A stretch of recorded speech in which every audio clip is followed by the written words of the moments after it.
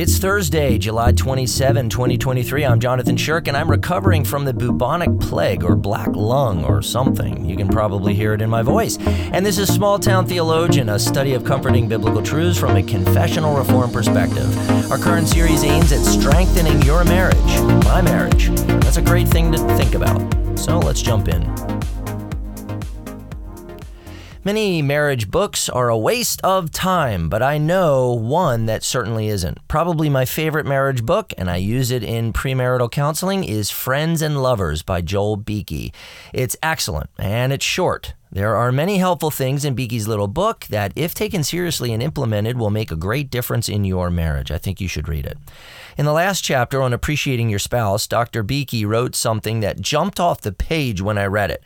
I'll share the quote with you in a bit. First, some context. Dr. Beeke wrote, quote, "So let us receive God's gift of sexual intimacy with thanksgiving and contentment," end quote.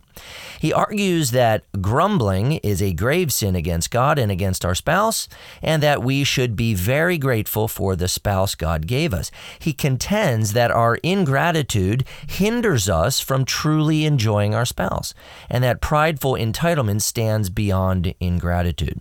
And then he said this striking truth. Brace yourself. Here's the quote. Quote, "You have no right to anything except judgment for your sins. You deserve to be married to a devilish spouse and to lie down in a bed of flames. It is amazing how good God is in giving us anything good at all.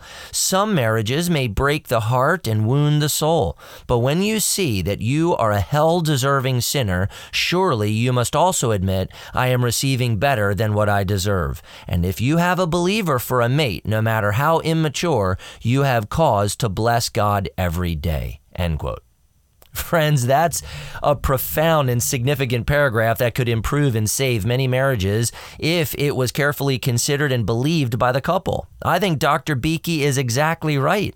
Knowing we deserve God's judgment and knowing we've been rescued by Christ from it helps us see our spouse in a different light, in the light of grace and thankfulness. Listening more carefully to God's holy law as it exposes and diagnoses our deepest problem is not something that should intensify our misery or lead us to hopelessness, depression, or despair. For God's holy law works in concert with His holy gospel for the comfort of believers. As the law carefully cuts our hearts open, the gospel performs surgery and heals the cut. See, believing husbands and wives can think and talk about their sin and depravity with confidence in the gospel, and that's why God's law is no longer a threat to them or their marriage, but is an immense help as the Spirit conforms them to Jesus and brings them closer to each other. Is it possible that your marriage suffers in various ways because you have an inflated view of yourself and your so-called rights and felt needs? Sure, your spouse contributes to the problems in your marriage, but perhaps it would serve you to begin with your sanctification. The first step in improving your marriage is the gospel transforming you. The gospel is sufficient to change you, your perspective, your attitude, and your approach to your marriage. If you understand that you deserve nothing but hell and that Christ alone is your salvation and comfort and that your spouse is a precious gift from God, you will begin to see your marriage as a primary environment to express your thankfulness to God by loving your spouse selflessly and faithfully.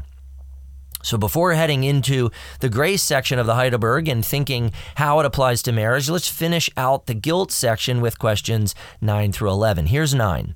Is God then not unjust by requiring in His law what man cannot do? No, for God so created man that he was able to do it. But man, at the instigation of the devil, in deliberate disobedience, robbed himself and all his descendants of these gifts.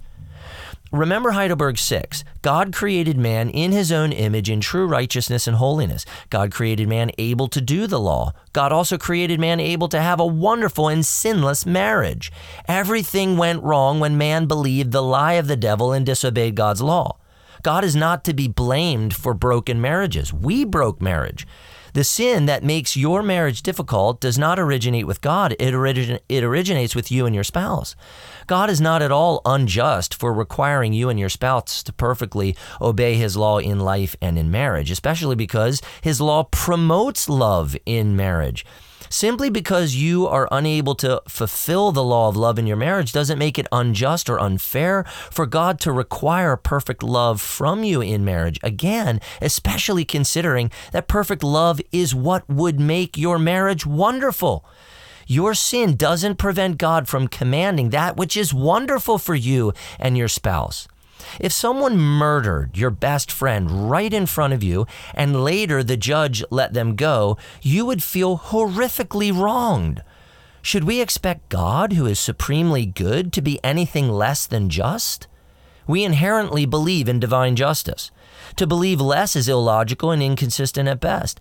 What do your sins, including the ones you commit against your spouse, deserve? Heidelberg 10 says, will God allow such disobedience and apostasy to go unpunished? Certainly not. He is terribly displeased with our original sin as well as our actual sins. Therefore, he will punish them by a just judgment both now and eternally, as he has declared, "Cursed be everyone who does not abide by all things written in the book of the law and do them." Okay.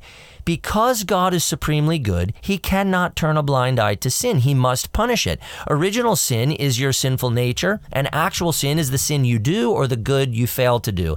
And both our original sin and actual sin displease God very much.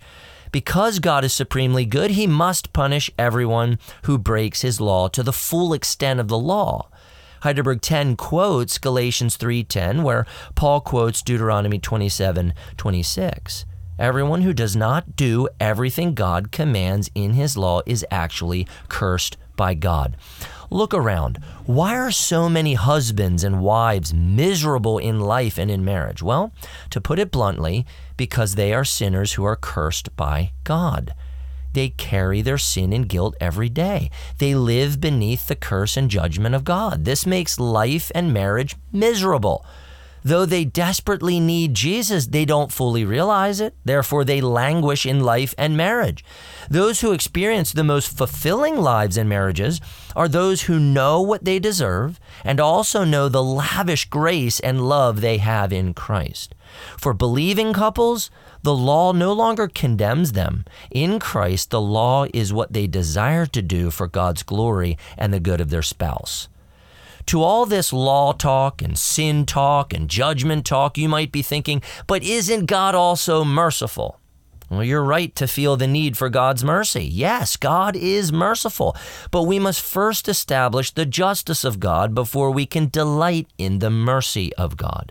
Heidelberg 11 says, but is God not also merciful? God is indeed merciful, but he is also just. His justice requires that sin committed against the most high majesty of God also be punished with the most severe, that is, with everlasting punishment of body and soul. Beeke said, quote, you deserve to be married to a devilish spouse and to lie down in a bed of flames, end quote. This thought may be a key to you increasing your thankfulness for your spouse and improving your marriage. You deserve to be punished by God with the most severe punishment, indeed everlasting hell. But in Christ, this is not what you receive. Jesus Christ died in your place so that you would be spared from God's judgment and experience only God's favor. Believing this will transform how you experience your spouse. Maybe take a moment and make a list of things you appreciate about your spouse. Consider each of these things a lavish gift from God. Maybe share your list with your spouse and express how much you love them and how thankful you are for them. If the gospel is shaping your thoughts on your spouse, you will quickly see how much of a blessing they truly are. Hey, you should pick up a copy of Friends and Lovers, Cultivating Companionship and Intimacy in Marriage. It's from Cruciform Press, and you can pick it up online by going to cruciformpress.com, I believe it is. You can pick it up there. I'm sure it's on Amazon as well. You should get a copy and get another copy to give it to a friend. I'm not paid to endorse this. I just think it's a really helpful book. So grab a copy and commit to some of the things in it. Take care.